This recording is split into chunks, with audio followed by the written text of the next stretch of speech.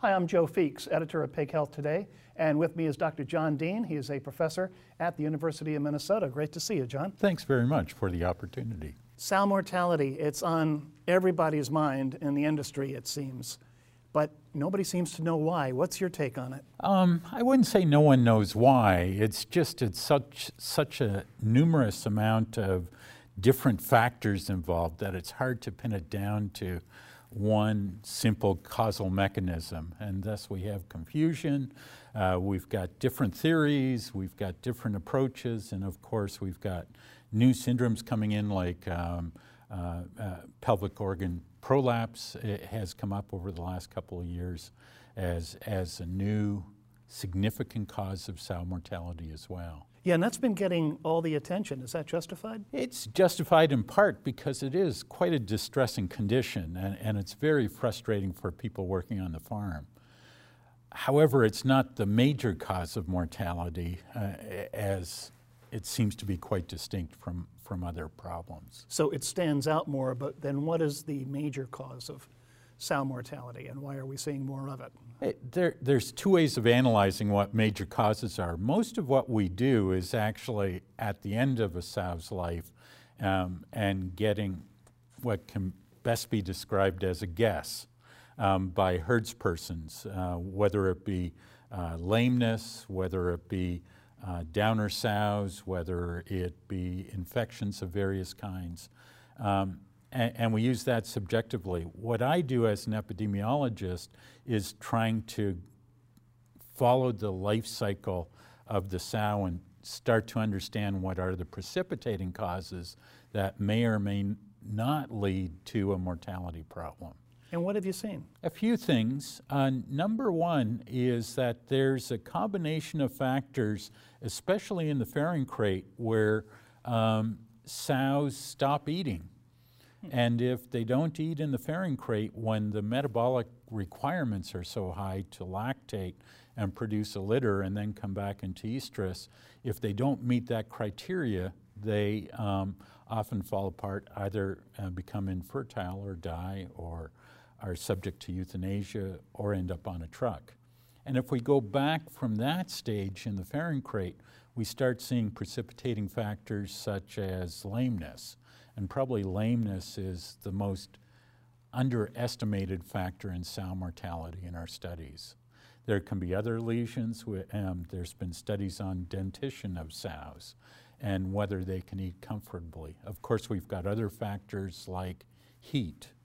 Summer infertility isn't only due to infertility, there's also a factor of mortality in there. So it sounds like it's not just the economic losses associated with sow mortality, but there's certainly a welfare component to this as well. Yeah, there's usually an agonal process in that sow before it dies, and an agonal process being a painful process. What do you mean by that specifically? It's the sow is going through a painful process, whether it be lameness, it can be distress when it's going through prolapse and unable to adjust to that. So we generally identify that as a major concern, and we've increased the amount of interventions through euthanasia, trying to prevent some of those factors, but still it's a major concern. Let's talk about culling rates. You've talked in presentations about successful and unsuccessful culls. Can you define those for me? Yeah, we try reduce culling rates, but we have to understand that there are culls that are successful. To me, a successful cull is simply meeting the expectation of the gilt at time of entry. And it would be to produce, in most herds, 6 good litters and end up at the end of those 6 litters as being a healthy animal that gets onto the truck and gets a full value price for the cull sow. What's surprising is what a low proportion of our total gilts that we enter into the herd actually end up in that stage. It can be as low as 10–15% of our expectations. Now, you've also talked about prioritizing pathology. What specifically does that mean with respect to managing culls? It's actually an odd statement out of an epidemiologist, because an epidemiologist would say you can identify the risk factors, look at the sow cards, and identify which sows are most likely to not perform as well. My argument is actually that these sows don't perform as well because of a pathology, that we may see historic poor performance, and if we look more closely at the sow, it may involve an inflammatory process that reduces ovarian activity. It can simply be lameness that reduces lactational feed intake. But we need to look more closely at the sows. And when we do, and we identify those pathologies, they are much more predictive on future performance than the epidemiology or the sow card. So what about in terms of bacterial or viral pathogens, though? Are you seeing a pattern in these early cull animals with the health profile that they have? I think there's two sets of factors. Number one is that there's epidemics of disease, whether it be PRRS, whether it be influenza, and it's just another factor that the sow needs to cope with, and we see sometimes it's unsuccessful. Again, if we take a look at which sows die in the face of some of these insults, it's more likely to be lactating sows that are under more metabolic pressure. Then there's the insidious bacteria that result in, probably in most cases, various infections, especially inflammatory processes. We're going to have a talk today on simply how badly inflammation due to various factors can affect the overall survivability of the animal. And those factors, again, come back to a pathology, come back to a better understanding of what's going on in our sows. One example is, I've always spoken about using a flashlight in a sow herd and looking at parts of the sows, such as the claws. And we see an extraordinary number of claw lesions that often aren't measured.